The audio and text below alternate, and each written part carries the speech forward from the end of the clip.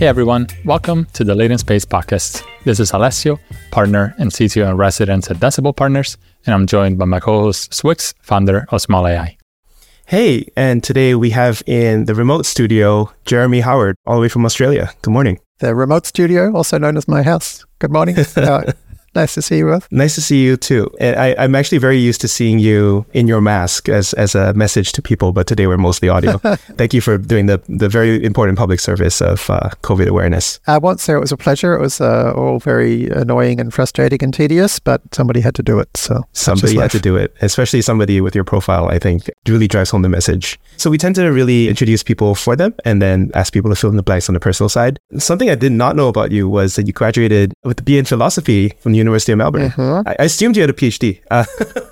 No, I mean, I barely got through my BA because I was working 80 to 100-hour weeks at McKinsey & Company from 19 years old onwards. I actually didn't attend any lectures in second and third year university. Well, I guess you didn't need it, or you're very sort of self-driven and self-motivated. I just, I took 2 weeks off, before each exam period when I was working at McKinsey, and then I can't believe I got away with this in hindsight. I would go to all my professors and say, I was meant to be in your class this semester and I didn't quite turn up. Were there any assignments I was meant to have done, whatever? And I can't believe all of them. They basically always would say like, okay, well, if you can have this written by tomorrow, I'll accept it. So, yeah. Stressful way to get through university, but well, it shows that I guess you min-maxed the opportunities. That definitely was a precursor.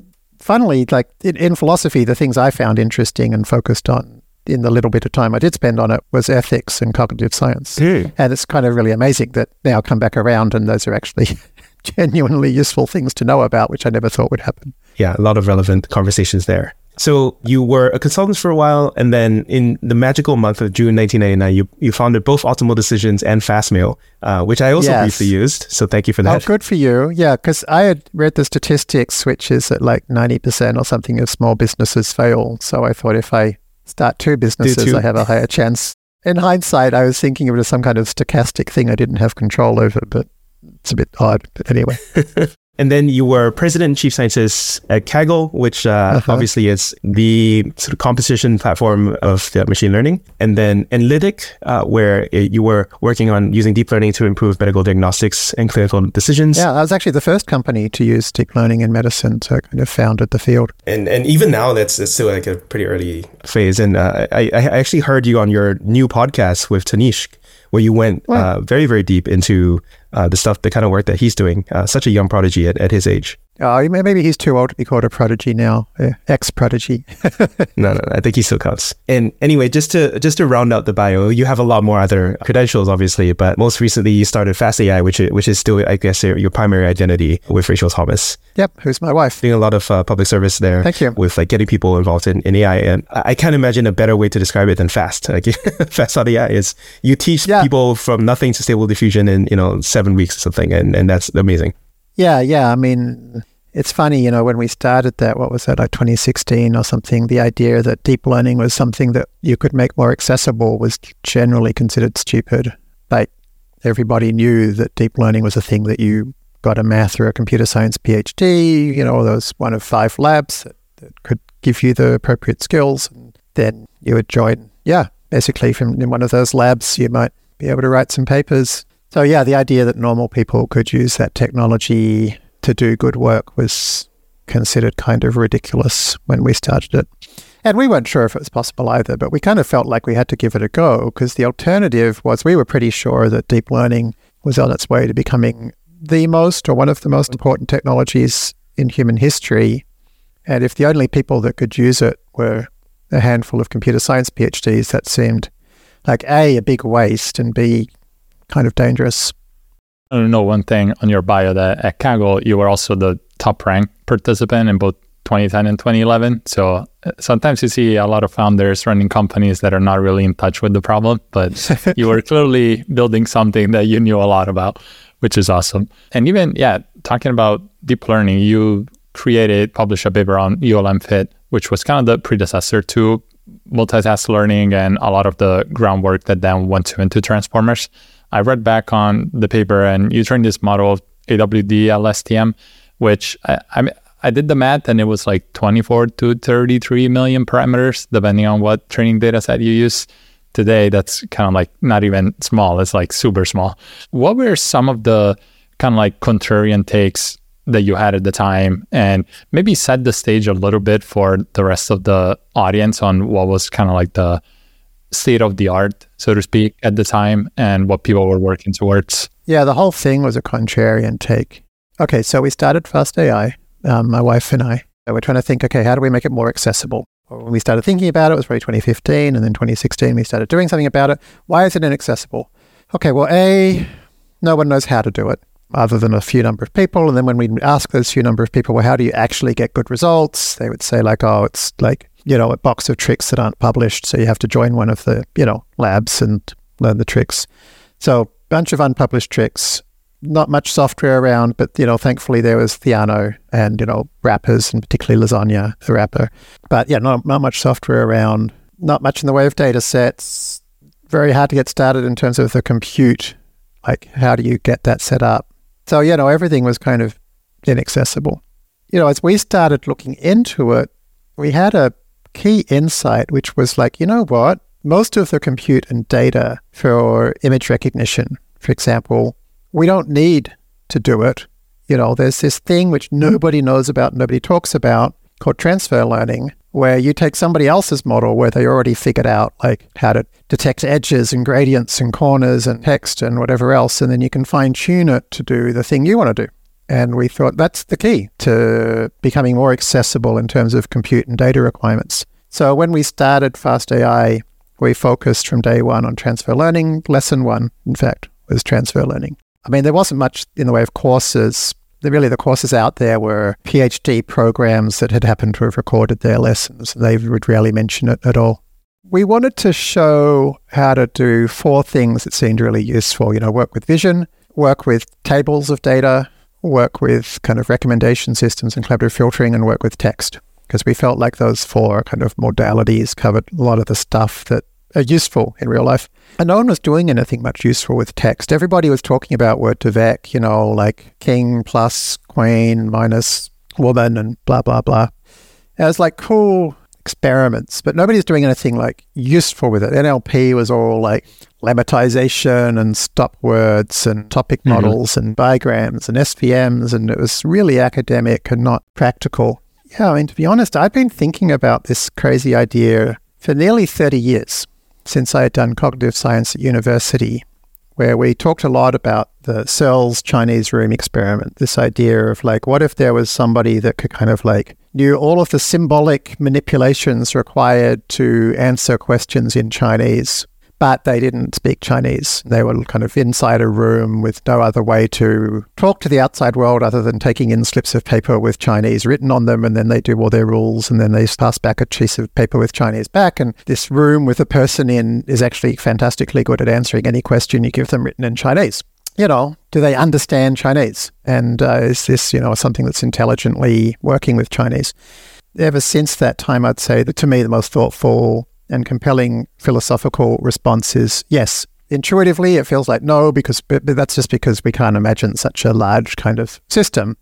But, if it looks like a duck and acts like a duck, it's a duck, or to all intents and purposes. And so I always kind of thought, so this is basically a kind of an analysis of the limits of text. And I kind of felt like, if something could ingest enough text and could use the patterns it saw to then generate text in response to text, could appear to be intelligent, and whether that means it is intelligent or not is a different discussion and not one I find very interesting.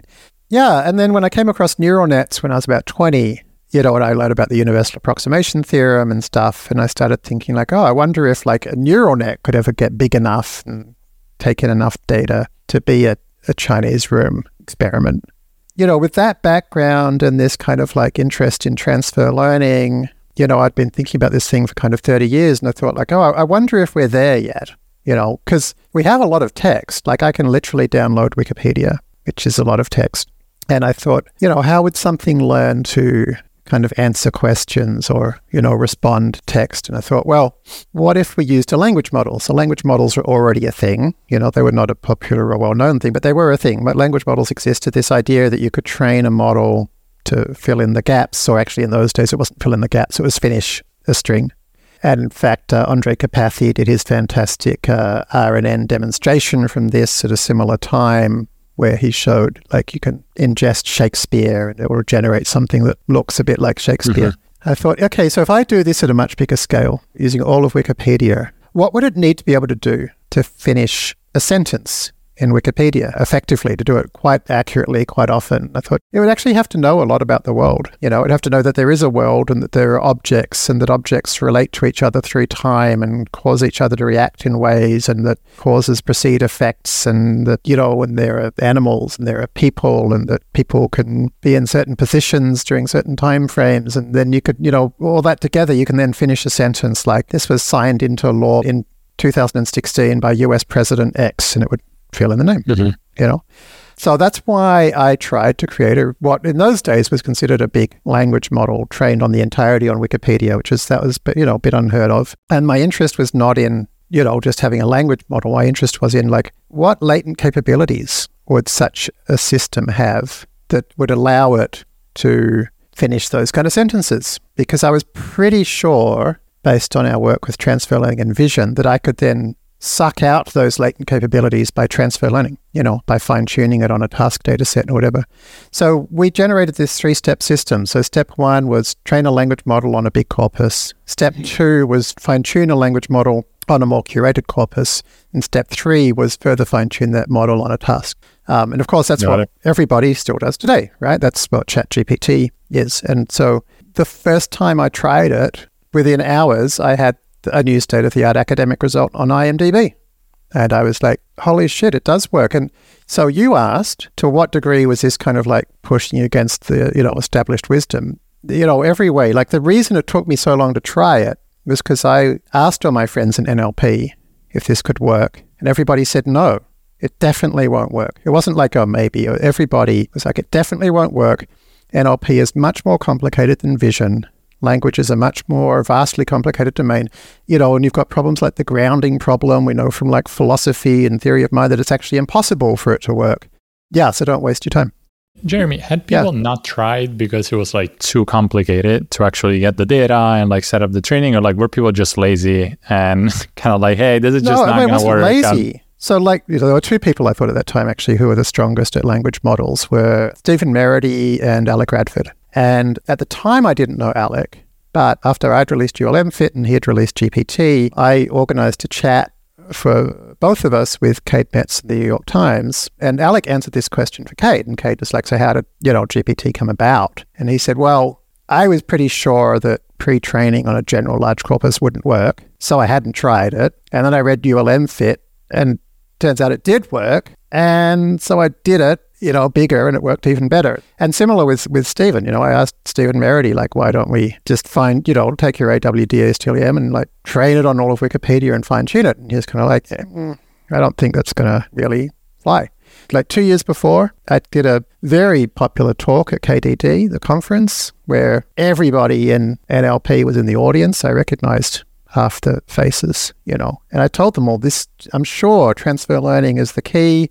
I'm sure ImageNet is going to be an NLP thing as well. And, everybody was interested, and people asked me questions afterwards. But nobody followed up because everybody knew that it didn't work. So we were scooped a little bit by Dai and Lee, Kwok Lee at Google. I didn't even realize this, which is a bit embarrassing. They had already done a large language model and fine-tuned it. But again, they didn't create a general purpose large language model on a general purpose corpus. They only ever tested a domain-specific corpus. And I haven't spoken to Kwok actually about that, but I assume that the reason was the same. It probably just didn't occur to them that the general approach could work. So maybe it was that kind of 30 years of mulling over the Seoul Chinese room experiment that had convinced me that it probably would work. I don't know. Yeah, interesting. I just dug up Alec announcement tweet from 2018. He said, inspired by Kobe, Elmo, and ULMFit, we showed a single transformer language model can be fine-tuned to a wide variety. It's interesting because, today people think of OpenAI as the leader, kind of like the research lab pushing forward the field. What was that at the time? Going back 5 years, people think of OpenAI as an overnight success, but obviously it took a while. No, I mean, absolutely. And I'll say it's interesting that it mentioned Elmo because in some ways that was kind of diametrically opposed to ULM Fit. There was these there was a lot of activity at the same time as ULM Fit's release. So there was, before it, as Brian McCann, I think at Salesforce, had come out with this neat model that did a kind of multitask learning, but again, they didn't create a general fine-tuned language model first. There was Elmo, which I think was actually quite a few months after the first ULM Fit example, I think. But yeah, there was a bit of this stuff going on, and the problem was everybody was doing, and particularly after GPT came out then, everybody wanted to focus on zero-shot and few-shot learning.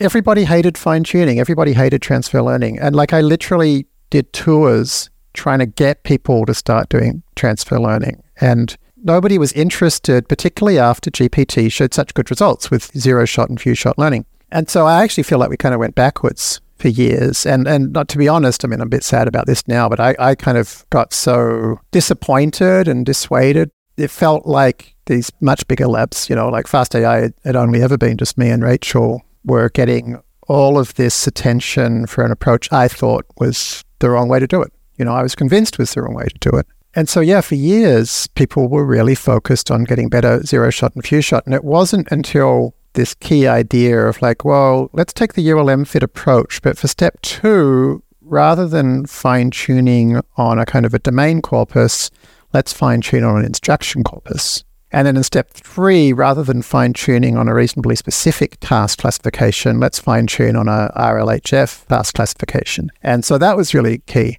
So I was kind of out of the NLP field for a few years there because, it just felt like, pushing uphill against this vast tide, which I was convinced was not the right direction. But who's going to listen to me, Because as you said, I don't have a PhD.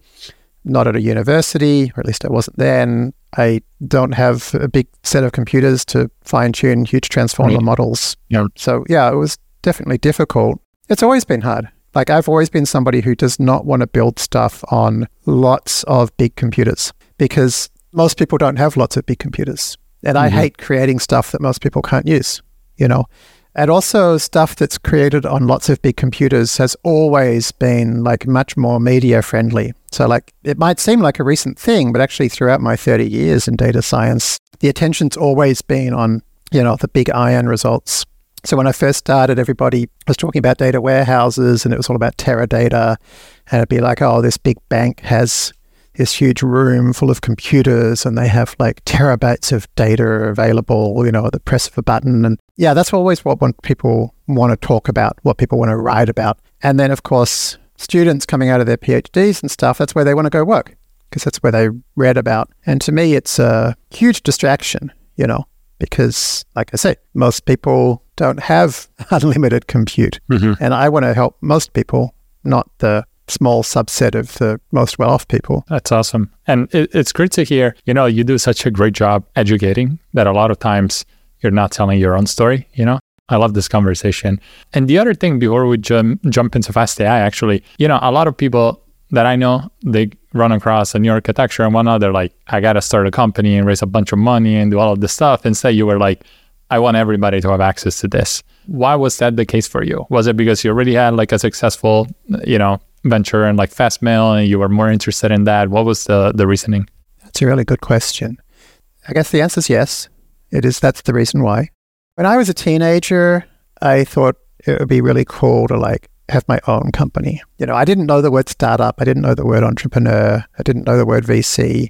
And I didn't really know what any of those things were really until after we started Kaggle, to be honest. Even though I'd started to what we'd now call startups, I just thought they were just small businesses. They were just companies. So those two companies were Fastmail and Optimal Decisions. Fastmail was the first kind of synchronized email provider for non-businesses. So something you can get your same email at home, on your laptop, at work, on your phone, whatever. And then Optimal Decisions invented a new approach to insurance pricing, something called profit optimized insurance pricing. So I sold both of those companies, after 10 years. And at that point, I had achieved the thing that as a teenager I had wanted to do. It took a lot longer than it should have because I spent way longer in management consulting than I should have because I got caught up in that stupid rat race. But, eventually I got there. And I remember my mum saying to me, oh, you must be so proud, because she remembered my dream. She's like, you've done it. And I kind of reflected and I was like, I'm not proud at all. Like people quite liked fast mail. It's quite nice to have synchronized email. It probably would have happened anyway. Yeah, I'm certainly not proud that I've helped some insurance companies suck more money out of their customers. I haven't really helped the world very much. Maybe in the insurance case, I've made it a little bit worse. So yeah, I was determined to not waste more years of my life working hard to do things which I could not be reasonably sure would have a lot of value. I took some time off. I wasn't sure if I'd ever work again, actually. I didn't particularly want to because it felt like such a disappointment. But, and I didn't need to. I had enough money. Like I wasn't super rich, but I had enough money. I didn't need to work. And I certainly recognized that amongst the other people I knew who had enough money that they didn't need to work. They all worked ridiculously hard, and constantly put themselves in extremely stressful situations. And I thought, I don't want to be one of those idiots who's tied to buying a bigger plane than the next guy or whatever. Kaggle came along and I mainly kind of did that just because it was fun and interesting and got to hang out with interesting people. But with Fast.ai in particular, Rachel and I had a very explicit, long series of conversations over a long period of time about how can we be the most helpful to society as a whole, and particularly to those people who maybe need more help. And so we definitely saw the world going in a potentially pretty dystopian direction if the world's most powerful technology was controlled by a small group of elites. So we thought, we should focus on trying to help that not happen. Sadly, it looks like it still is likely to happen, but I feel like we've helped make it a little bit less likely. So we've done our bit. You've shown that it's possible. And I think your constant advocacy, your courses, your research that you publish, just the other day you published a finding on learning that I think is still something that people are still talking about quite a lot. I think that is the origin story of a lot of people who are going to be, little Jeremy Howards furthering your mission with, you don't have to do everything by yourself is what I'm saying. No, definitely. That was a big takeaway from Analytic. It definitely felt like we had to do everything ourselves. And I wanted to solve medicine. I'll say, solving medicine is actually quite difficult and I can't do it on my own. And there's a lot of other things I'd like to solve and I can't do those either. So that was definitely the other piece was can we create an army of passionate domain experts who can change their little part of the world? And that's definitely happened. Like I find nowadays, at least half the time, probably quite a bit more, that I get in contact with somebody who's done really interesting work in some domain. Most of the time they say, I got my start with Fast.ai. So it's definitely, I can see that. And I also know from talking to folks at places like Amazon and Adobe and stuff, which, there's lots of alumni there, and they say, oh my God, I got here and half of the people are Fast.ai alumni. It's fantastic. Yeah, actually, Andre Karpathy grabbed me when I saw him at Europe a few years ago, and he's like, I have to tell you, thanks for the Fast.ai courses. When people come to Tesla and they need to know more about deep learning, we always send them to your course. And the OpenAI Scholars Program was doing the same thing. So it's kind of it's had a surprising impact, that's just one of 3 things we do is the course, Yes. And it's only ever been at most 2 people, either me and Rachel or me and Sylvain. Nowadays, it's just me. So I think it shows you don't necessarily need a huge amount of money and a huge team of people to make an impact. Yeah. So just to reintroduce Fast.ai for people who may not have dived into it much, there is the courses that you do. There is the library that is very well loved. And I kind of think of it as a nicer layer on top of PyTorch that people should start with by default and use it as the basis for a lot of your courses. Yep. And then you have NBDev, which I don't know, is that the third one? Oh, so the 3 areas were research, software, and courses. Oh, sorry. I was talking about in terms of software. Then in software, Fast.ai is the main thing, but NBDev is not far behind. But then there's also things like FastCore, GHAPI, dozens of open source projects that I've created, and some of them have been pretty popular and some of them are still a little bit hidden, actually. Some of them I should try to do a better job of telling people about. What are you thinking about? What's on the I don't know, just like little things. Like, for example, for working with EC2 on AWS, I created a fast EC2 library, which I think is like way more convenient and nice to use than anything else out there. Okay. And it's literally got a whole autocomplete, dynamic autocomplete that works both on the command line and in notebooks. It'll like autocomplete your instance names and everything like that. Just little things like that. When I work with some domain, I want to make it as enjoyable as possible for me to do that.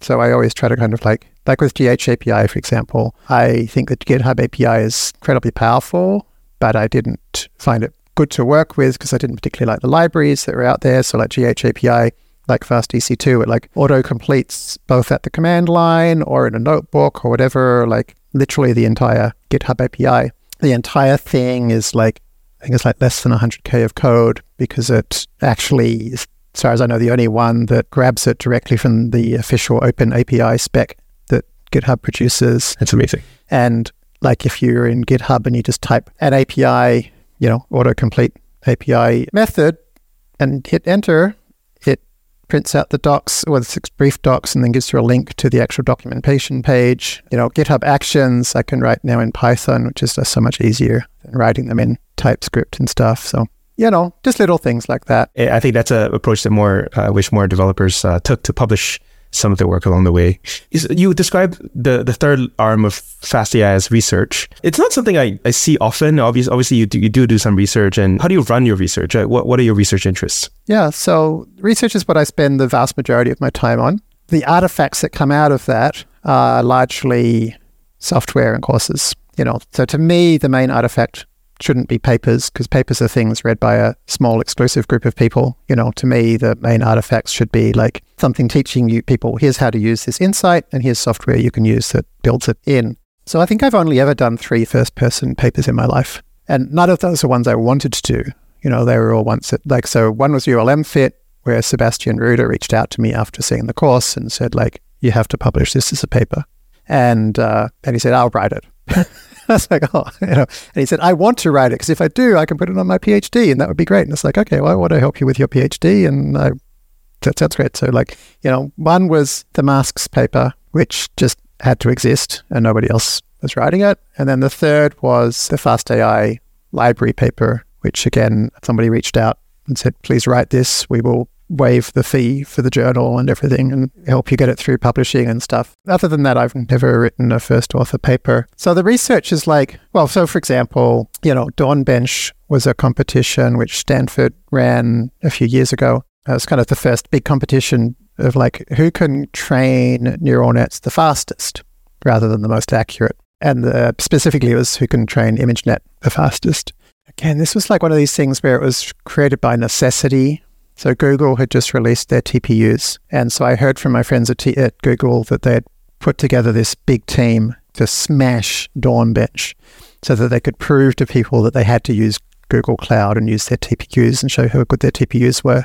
And we kind of thought, oh shit, this would be a disaster if they do that because then everybody's going to be like, oh, deep learning's not accessible. To actually be good at it, you have to be Google and you have to use special silicon. And so, we only found out about this 10 days before the competition finished. But, we basically got together an emergency bunch of our students and Rachel and I and sat for the next 10 days and just tried to crunch through, try to use all of our best ideas that have come from our research. And so particularly progressive resizing, which is basically train mainly on small things, train on non-square things, stuff like that. And so, we ended up winning. Thank God. And so, we turned it around from being like, oh shit, this is going to show that you have to be Google and have GPUs to being like, oh my God, even the little guy can do deep learning. So that's an example of the kind of like research artifacts we do. And so all of my research is always, how do we do more with less? So how do we get better results with less data, with less compute, with less complexity, with less education, stuff like that. So ULM Fit's obviously a good example. And most recently you published, Can LLMs Learn from a Single Example? Maybe could you tell the story a little bit behind that? And maybe that goes a little bit too far into the learning on very low resource, the literature. Yeah. Me and my friend John O. Whitaker basically had been playing around with this fun Kaggle competition, which is actually still running as we speak, which is, can you create a model which can answer multiple choice questions about anything that's in Wikipedia. And the thing that makes it interesting is that your model has to run on Kaggle within 9 hours. And Kaggle's very, very limited. So you've only got 14 gig RAM, only 2 CPUs, and a small, very old GPU. So this is cool, if you can do well at this, and this is a good example of like, oh, you can do more with less. So yeah, Jono and I were playing around with fine-tuning, of course, transfer learning, pre-trained language models. And so we always, plot our losses as we go. So here's another thing we created, actually, Sylvain Gouger, when he worked with us, created called Fast Progress, which is kind of like TQDM, but we think a lot better.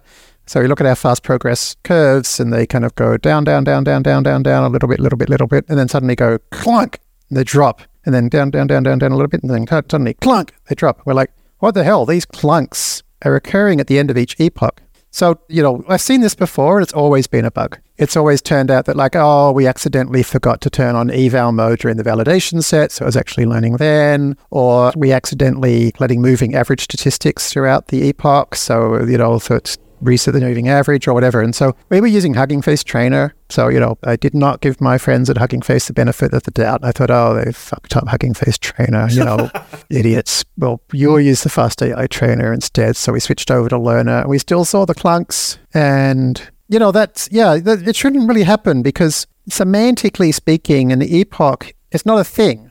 Nothing's meant to happen when you go from ending one epoch to starting the next one. Yeah. So there shouldn't be a clunk, So I kind of asked around on the open source discords. I was like, what's going on here? And everybody was just like, oh, that's just what these training curves look like. Ours all look like that. Don't worry about it. And I was like, oh, are you all using Trainer? Yes. Oh, well, there must be some bug with Trainer. And I was like, well, we also saw it in Learner. And somebody else was like, no, we've got our own Trainer. We get it as well. They're just like, don't worry about it. It's just something we see. It's just normal. I can't do that. I can't just be like, here's something that's like, in the previous 30 years of neural networks, nobody ever saw it. And now suddenly we see it. So don't worry about it. I have to know why. Can I clarify? Yeah. Was everyone that you're talking to, were they all seeing it for the same data set or in different data sets? They were different data sets, different trainers. They're just like, no, this is just what it looks like when you fine-tune language models. Don't worry about it. And you'd never seen this before? I hadn't seen it before, but I'd been kind of like, as I say, I kept working on them for a couple of years after ULM fit, and then I kind of moved on to other things, partly out of frustration. So I hadn't been fine-tuning. I mean, Llama's only been out for a few months, right? But I wasn't one of those people who jumped straight into it, So I was relatively new to the kind of Llama fine-tuning world, whereas these guys had been, doing it since day one, which is only a few months ago, but it's still quite a bit of time. So yeah, they're just like, no, this is all what we see. Don't worry about it. So yeah, I've got a very kind of like, I don't know, I've just got this brain where I have to know why things are. And so I ask people like, well, why do you think it's happening? And they'd be like, oh, it would pretty obviously because it's like memorize the data set. It's just like, that can't be right. It's only seen it once. Like, look at this. The loss has dropped by 0.3. 0.3, which is like, basically it knows the answer. They're like, no, it's just, it is. It's memorize the data set. Jono and I did not discover this. And Jono and I did not come up with a hypothesis. I guess we were just the ones, who had been around for long enough to recognize that, like, this isn't how it's meant to work. And we went back and were like, okay, let's just run some experiments, because nobody seems to have actually published anything about this. Well, it's not quite true. Some people had published things, but nobody had ever actually stepped back and said, like, what the hell? How can this be possible? Is it possible? Is it what's happening? And so, yeah, we created a bunch of experiments where we basically predicted ahead of time. It's like, okay, if this hypothesis is correct, that it's memorizing the training set, then we ought to see blah under conditions blah, but not under these conditions. And so we ran a bunch of experiments and all of them supported the hypothesis that it was memorizing the data set in a single thing at once. And it's a pretty big data set, which in hindsight, it's not totally surprising because the theory, remember, of the ULM fit theory was like, well, it's kind of creating all these latent capabilities to make it easier for it to predict the next token. So if it's got all this kind of latent capability, it ought to also be really good at compressing new tokens because it can immediately recognize it as like, oh, that's just a version of this. It's not so crazy, It requires us to rethink everything. And nobody knows, okay, so how do we fine tune these things? Because does it even matter? Maybe it's fine that it's memorized the data set after one go and you do a second go and, okay, the validation loss is terrible because it's now really overconfident. That's fine. I keep telling people don't track validation loss, track validation accuracy, because at least that will still be useful. which is another thing that's got lost since ULM-FIT. Nobody tracks accuracy of language models anymore. But, it'll still keep learning. And it does keep improving. But is it worse? Is it like, now that it's kind of memorized it's probably getting a less strong signal, So I still don't know how to fine-tune language models properly, and I haven't found anybody who feels like they do. Like, nobody really knows whether this memorization thing it's probably a feature in some ways. There's probably some things that you can do usefully with it. But I have a feeling it's messing up training dynamics as well. And does it come at the cost of catastrophic forgetting as well, right? Like, which is the other side of the coin? It does, to some extent. Like, we know it does. Like, look at Code Llama, for example. So Code Llama is like a 500 billion token fine-tuning of Llama 2 using code, and also pros about code that Meta did. Honestly, they kind of blew it, because Code Llama is good at coding, but it's bad at everything else. Yeah, okay. And it used to be good. Before they released it, me and lots of people in the open source discords were all like, oh my God, we know this is coming. Jan LeCun's saying it's coming. I hope they kept at least like 50% non-code data, because otherwise it's going to forget everything else. And they didn't. Only like 0.3% of their epochs were non-code data. So it forgot everything else. So now it's good at code and it's bad at everything else. It's fixable. So we definitely have catastrophic forgetting. It's fixable. Just somebody has to spend their time training a model on a good mix of data. Like, okay, so here's the thing. Even though I originally created the 3-step approach that everybody now does, my view is it's actually wrong and we shouldn't use it. And that's because people are using it in a way different to why I created it. I created it thinking that the task-specific models would be more specific. It's like, oh, this is like a sentiment classifier was an example of a task. But the tasks now are like RLHF, which is basically like answer questions that make people feel happy about your answer. So that's a much more general task, and it's a really cool approach. And so we see, for example, RLHF also breaks models like GPT-4, RLHDEFT. We know from kind of the work that Microsoft did, the earlier, less aligned version was better. And these are all kind of examples of catastrophic forgetting. And so to me, the right way to do this is to actually throw away the idea of fine-tuning. There's no such thing. There's only continued pre-training. And pre-training is something where from the very start, you try to include all the kinds of data that you care about, all the kinds of problems that you care about, instructions, exercises, code, general purpose document completion, whatever. And then as you train, you gradually curate that. You gradually make that higher and higher quality and more specific to the kinds of tasks you want it to do. But you never throw away any data. You always keep all of the data types there in reasonably high quantities. Maybe the quality filter, you stop training on low quality data, because that's probably fine to forget how to write badly. So yeah, that's now my view, is I think ULM-FIT is the wrong approach. Mm-hmm. And that's why we're seeing a lot of these, so-called alignment hacks and this view of like, oh, a model can't both code and do other things. And, I think it's actually because people are training them wrong. Well, I think you have a clear anti-laziness approach. I think other people are not as good-hearted, They're like, hey, they told me this thing works. And if I release a model this way, people will appreciate it. I'll get promoted and I'll kind of make more money. Oh, absolutely. Yeah, and it's not just money. It's like, this is how citations work most badly, So if you want to get cited, you need to write a paper that people in your field recognize as an advancement on things that we know are good.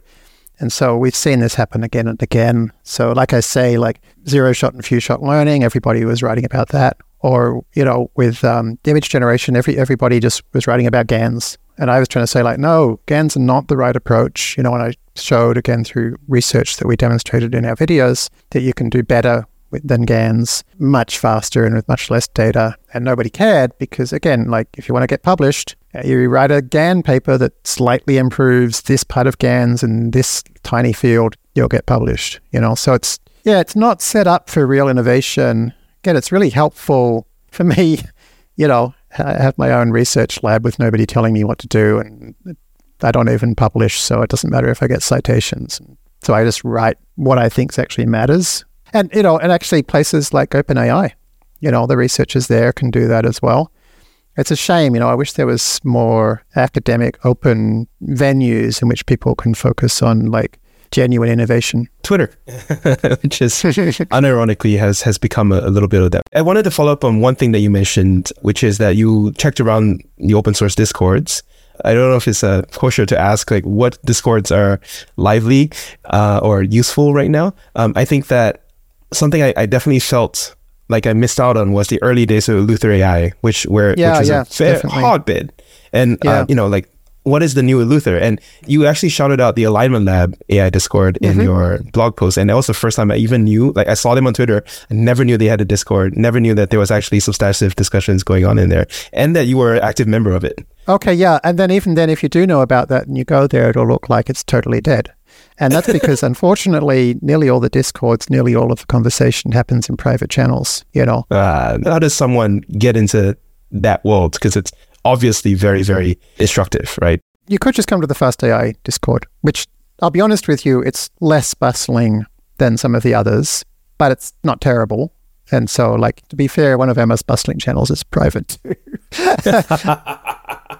This is the nature of quality discussion, right? I guess when I think about it, like, I didn't have any private discussions on our Discord for years, but there was a lot of people who came in with like, oh, I just had this amazing idea for AGI. If you just thought about, like, if you imagine the AI as a brain, then I don't want to talk about it. I don't want to but you don't want to be dismissive or whatever. And it's like, oh, well, that's an interesting comment, but maybe you should like try training some models first to see if that aligns with your intuition. Like, oh, but how can I possibly learn? It's like, well, we have a course. Just actually spend time learning. Like, and it's like, okay, I know the people who always have good answers there. And so I created a private channel and put them all in it. And I got to admit, that's where I post more often because there's much less, flight of fancy views about how we could solve AGI, blah, blah, blah.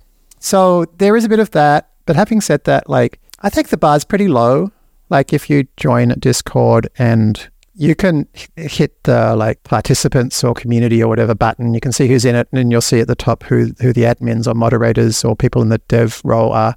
Just DM one of them and say like, oh, here's my GitHub, or here's some blog posts I wrote. I'm interested in talking about this. Can I join the private channels? And I've never heard of anybody saying no. I will say, Eleuther's all pretty open, so you can do the Eleuther Discord still. One problem with the Eleuther Discord is it's been going on for so long that it's like, it's very inside baseball. It's hard to join as a newcomer. To get started. Yeah. Carpa AI. Oh. I think it's all open. That's more accessible. Yeah. There's also just recently Nous Research that does like the Hermes models and data set just opened. They've got some private channels, but it's pretty open, I think. You mentioned Alignment Lab. That one, it's all the interesting stuff is on private channels, so just ask. If you know me, ask me because I've got admin on that one. There's also, OS Skunkworks AI. There's a good Discord, which I think it's open. So they're all pretty good. I don't want you to leak any Discords that don't want any publicity, but no, I mean, this is all helpful. We all want people. We just want people who like want to build stuff. Exactly. Yeah. And like, it's fine to not know anything as well. But if you don't know anything, but you want to tell everybody else what to do and how to do it, that's annoying.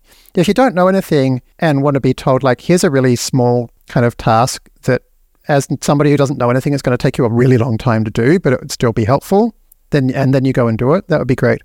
The truth is, maybe 5% of people who come in with great enthusiasm and saying that they want to learn and they'll do anything, and then somebody says like, okay, here's some work you can do. Almost nobody does that work. So if you're somebody who actually does the work and follows up, you will massively stand out. That's an extreme rarity, and everybody will then want to help you do more work. So so just do work and people will want to support you. Our Discord used to be referral only for a long time. We didn't have a public invite, and then we opened it and did kind of like channel gating.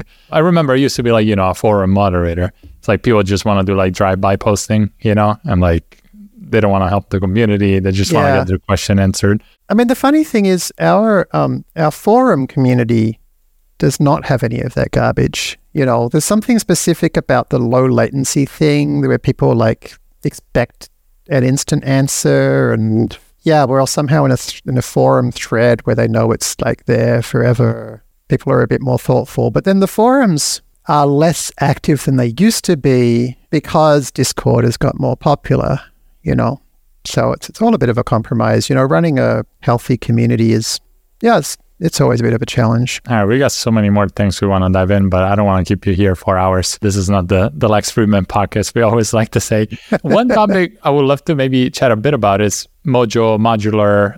Chris Latner nominated you on the podcast, so we want to spend a little time there. You recently did a Hacker's Guide to Language Models, and you ran through everything from quantized model to like smaller models, larger models, and all of that. But obviously, modular is taking its own approach. Yeah, what got you excited? I know you, Chris, have been talking about this for like years, and a lot of the ideas you had. So yeah, no, absolutely. So I met Chris, I think it was at the first TensorFlow Dev Summit. I'm not sure if he'd even officially started his employment with Google at that point. So I don't know, certainly nothing had been mentioned. So I had admired him from afar with LLVM and Swift and whatever. And so I saw him walk into the courtyard at Google. It's just like, oh shit, man, that's Chris Latner. I wonder if he would lower his standards enough to talk to me. Was worth a try. So I got up my courage because nobody was talking to him. He looked a bit lost. And I wandered over and it's like, oh, you're Chris Latner, right? It's like, what are you doing here? And I was like, yeah, I am. It's like, oh, I'm Jeremy Howard. It's like, oh, do you do some of this AI stuff? And I was like, yeah, I like this AI stuff. Are you doing AI stuff? It's like, well, I'm thinking about starting to do some AI stuff. Yeah, I think it's going to be cool. It's like, oh. So I spent the next half hour just basically brain dumping all the ways in which AI was stupid to him. And he listened patiently. And I thought he probably wouldn't even remember or care or whatever. But yeah, then I kind of I guess I re-caught up with him a few months later. And it's like, I've been thinking about everything you said in that conversation. And he narrated back his response to every part of it, the projects he was planning to do. And it's just like, oh, this dude follows up. Holy shit.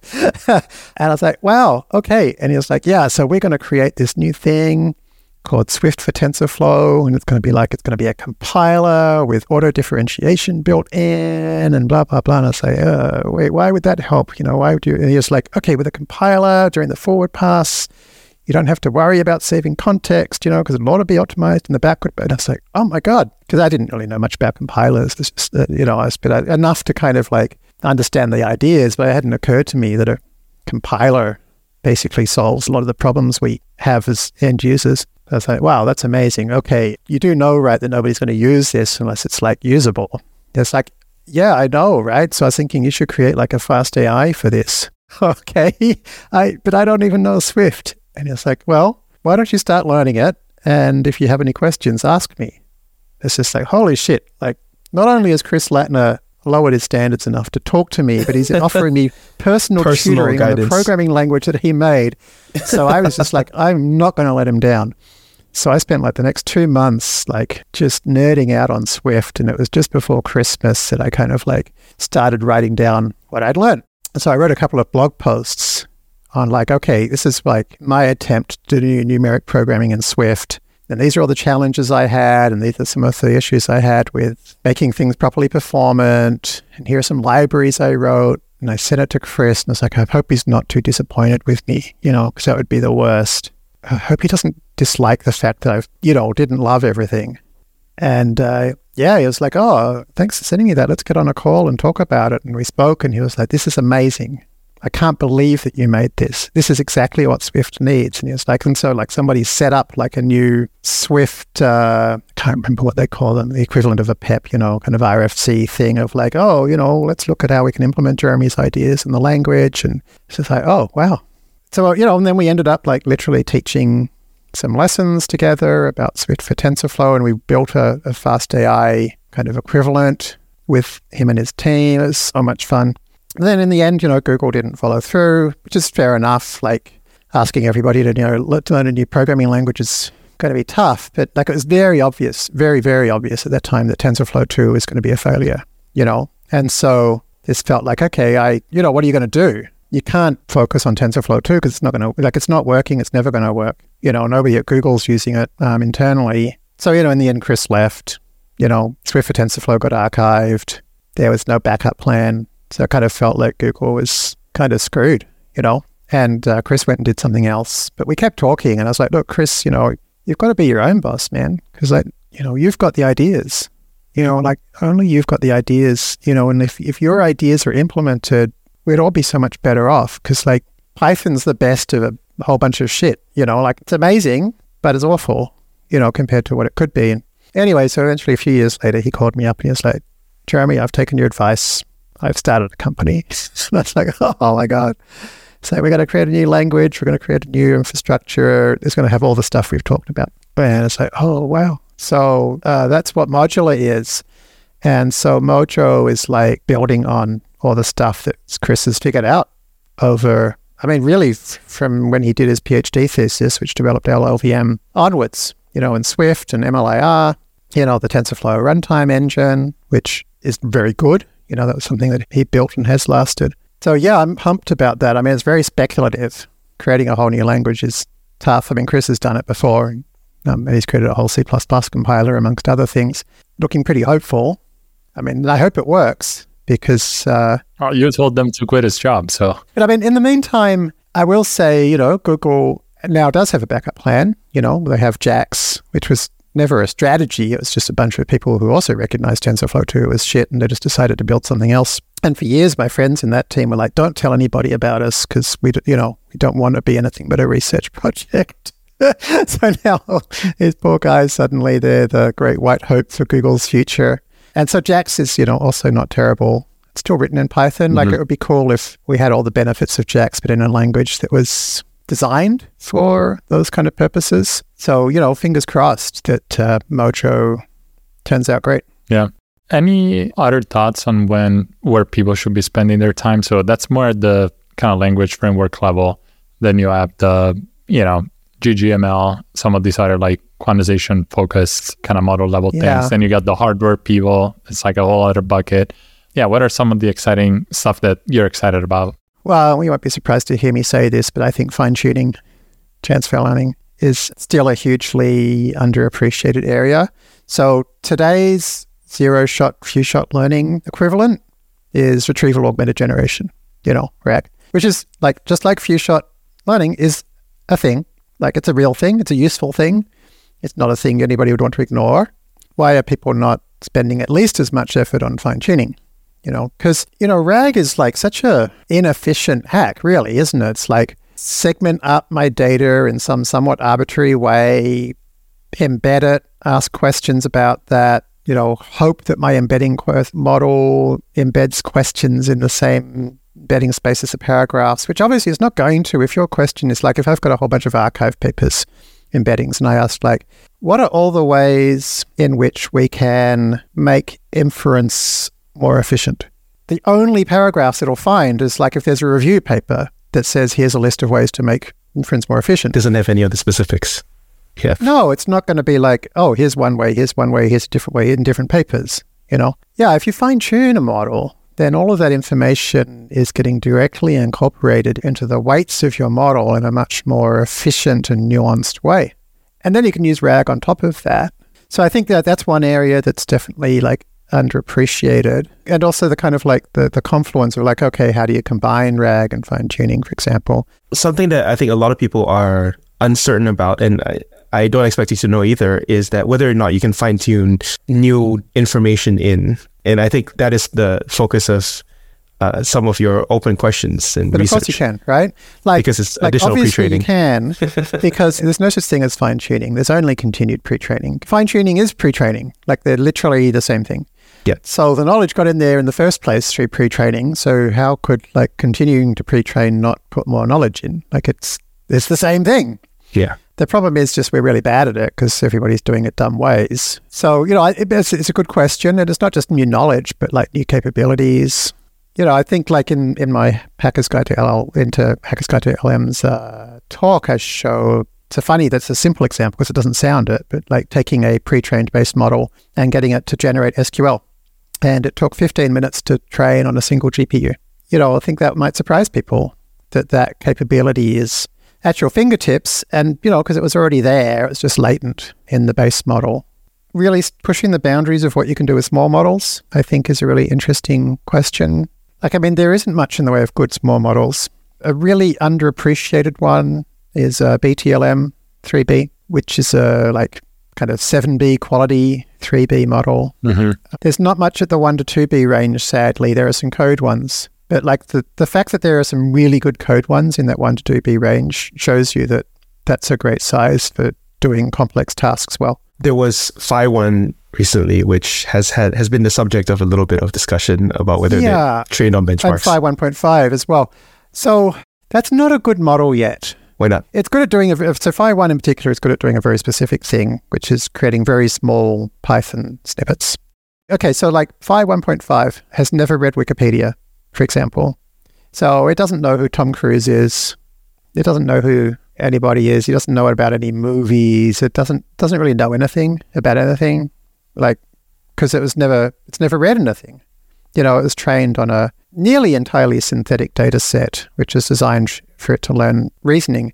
And so it was a research project and a really good one. And it definitely shows us a powerful direction in terms of what you can do with synthetic data. And wow, gosh, even these tiny models can get pretty good reasoning skills, pretty good math skills, pretty good coding skills. But I don't know if it's a model you could necessarily build on. Some people have tried to do some fine tunes of it. And again, they're like surprisingly good in some ways for a 1.5B model, but not sure you'd find it useful for anything.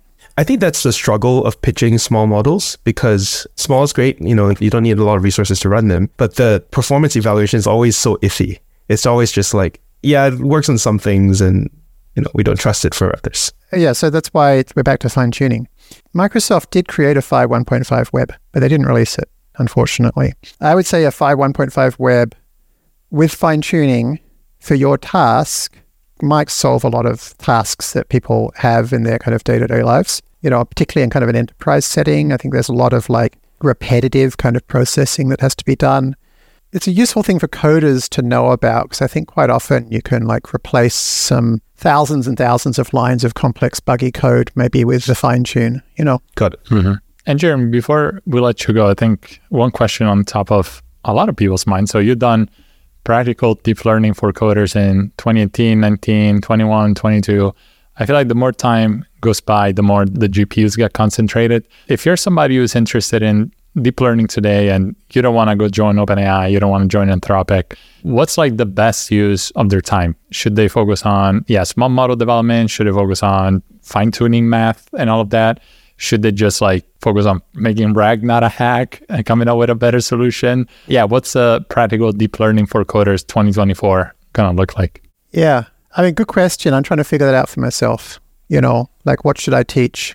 Because I definitely feel like things have changed a bit. One of the ways in which things have changed is that coding is much more accessible now. So if you look at a lot of the folks in the kind of open source LLM community, they're folks who really hadn't coded before a year ago. And they're using these models to help them build stuff they couldn't build before, which is just fantastic, So one thing I kind of think is like, okay, well, we need a lot more material to help these people use this newfound skill they have, because they don't really know what they're doing, and they don't claim to, but they're doing it anyway. And I think that's fantastic, So like, are there things we could do to help people, bridge this gap? Because previously, I know folks who were, doing menial jobs a year ago, and now they're training language models thanks to the help of Codex and Copilot and whatever.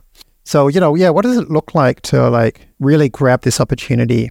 Maybe Fast.ai's goals can be dramatically expanded now to being like, let's make coding more accessible, or kind of AI-oriented coding more accessible. If so, our course should probably look very different, and we'd have to throw away that like, you have to have at least a year of full-time programming as a prerequisite. Yeah, what would happen if we got rid of that? So that's kind of one thought that's in my head. As to what should other people do, honestly, I don't think anybody has any idea, like the more I look at it, what's going on. I know I don't. Like we don't really know how to do anything very well. Clearly OpenAI do. Like they seem to be quite good at some things, or they're talking to folks at or who have recently left OpenAI. Even there, it's clear there's a lot of stuff they haven't really figured out, and they're just kind of like using recipes that they've noticed have been okay. So yeah, we don't really know how to train these models well. We don't know how to fine tune them well. We don't know how to do RAG well. We don't know what they can do. We don't know what they can't do. We don't know how big a model you need to solve different kinds of problems. We don't know what kind of problems they can't do. We don't know what good prompting strategies are for particular problems. Somebody sent me a message the other day saying they've written something that is a prompting strategy for GPT-4 they've written like 6,000 lines of Python code, and it's to help it play chess. And then they said they've had it play against other chess engines, including the best Stockfish engines. And it's got an ELO of 3,400. Oh my God. Which would make it close to the best chess engine in existence. And I think this is a good example of like, people were saying like GPT-4 can't play chess. I was sure that was wrong. I mean, obviously it can play chess, but the difference between like, with no prompting strategy, it can't even make legal moves. With good prompting strategies, it might be just about the best chess engine in the world, far better than any human player. So yeah, I mean, we don't really know what the capabilities are yet. So I feel like it's all blue sky at this point. It feels like computer vision in 2013 to me, which was like in 2013, computer vision. We just had the AlexNet. We've had AlexNet, we've had VGGNet. It's around the time Xyla and Fergus, like, no, it's probably before that. So we hadn't yet had the Xyla and Fergus, like, oh, this is actually what's going on inside the layers. So, you know, we don't actually know what's happening inside these transformers. We don't know how to create good training dynamics. We don't really know anything much. And there's a reason for that, right? And the reason for that is language models suddenly got really useful. And so the kind of economically rational thing to do, like, this is not a criticism, this is true. The economic rational thing to do is to like, okay, like build that as fast as possible, you know, make something work, get it out there. And that's what, you know, OpenAI in particular did and Anthropic kind of did. But there's a whole lot of technical debt everywhere. You know, nobody's really figured this stuff out because everybody's been so busy building what we know works as quickly as possible. So yeah, I think there's a huge amount of opportunity to, you know, I think we'll find things can be made to work a lot faster, a lot less memory. I got a whole bunch of ideas I want to try. You know, every time I look at something closely, like really closely, I'm always like, oh, turns out this person actually had no idea what they were doing. You know, which is fine. Like none of us know what we're doing. Yeah. We should experiment with that. As we had a 3DAO on the podcast who created Flash Attention.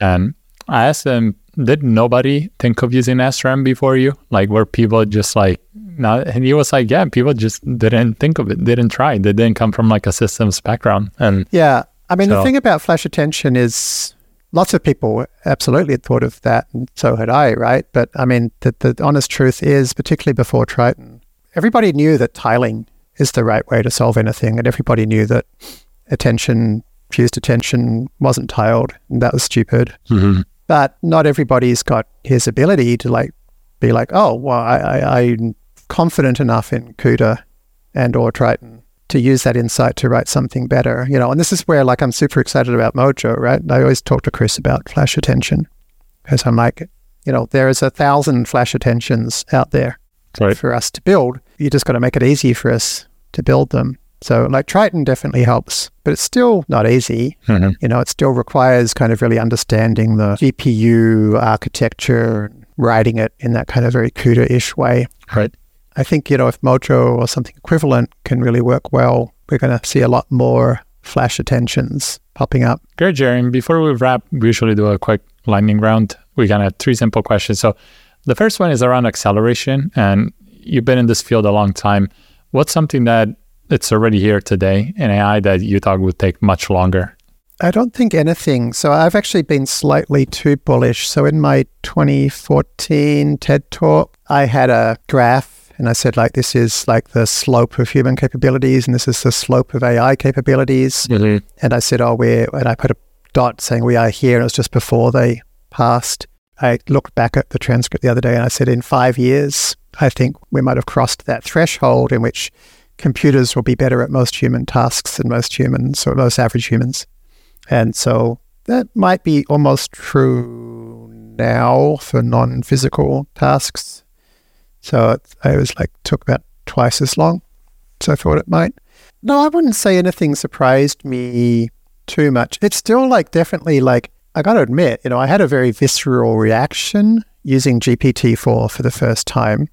Not because I found it surprising, but actually doing it, something I was pretty sure would exist by about now, maybe a bit earlier. But actually using it definitely is different to just feeling like it's probably on its way, you know.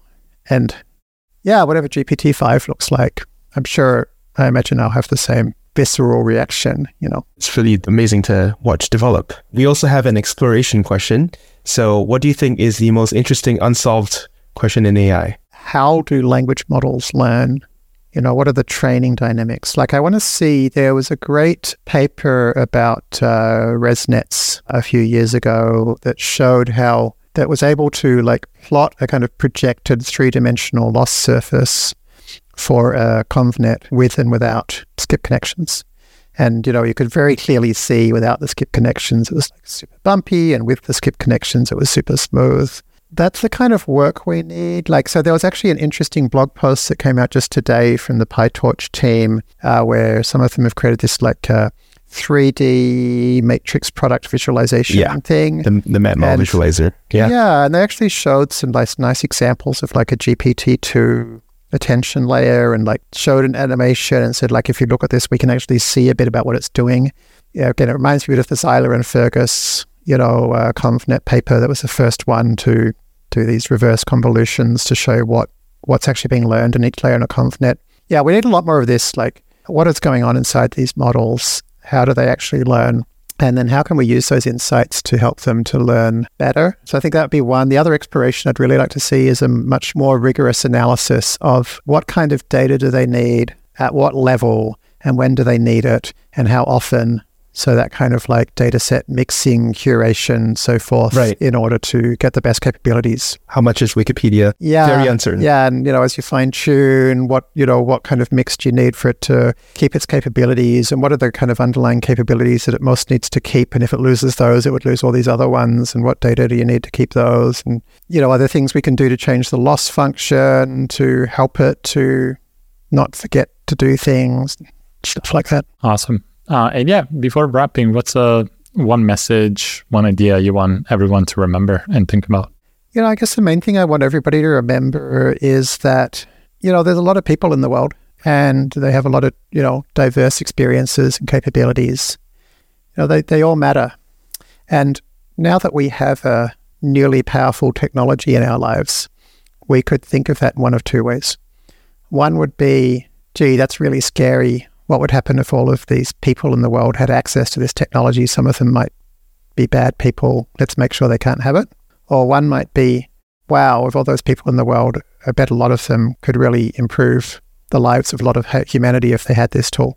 This has always been the case, from the invention of writing to the invention of the printing press to the development of education. And it's been a constant battle between people who think that distributed power is unsafe and it should be held on to by an elite few, and people who think that humanity on net is a marvelous species, particularly when part of a society and a civilization, and we should do everything we can to enable more of them to contribute. This is a really big conversation right now, and I want to see, more and more people showing up and showing what the great unwashed masses out there can actually achieve, that actually regular people are going to do a lot of really valuable work and actually help us be more safe and also flourishing in our lives and providing a future for our children to flourish in. If we lock things down to the people that we think, the elites that we think can be trusted to run it for us, I think all bets are off about where that leaves us as a society, Yep.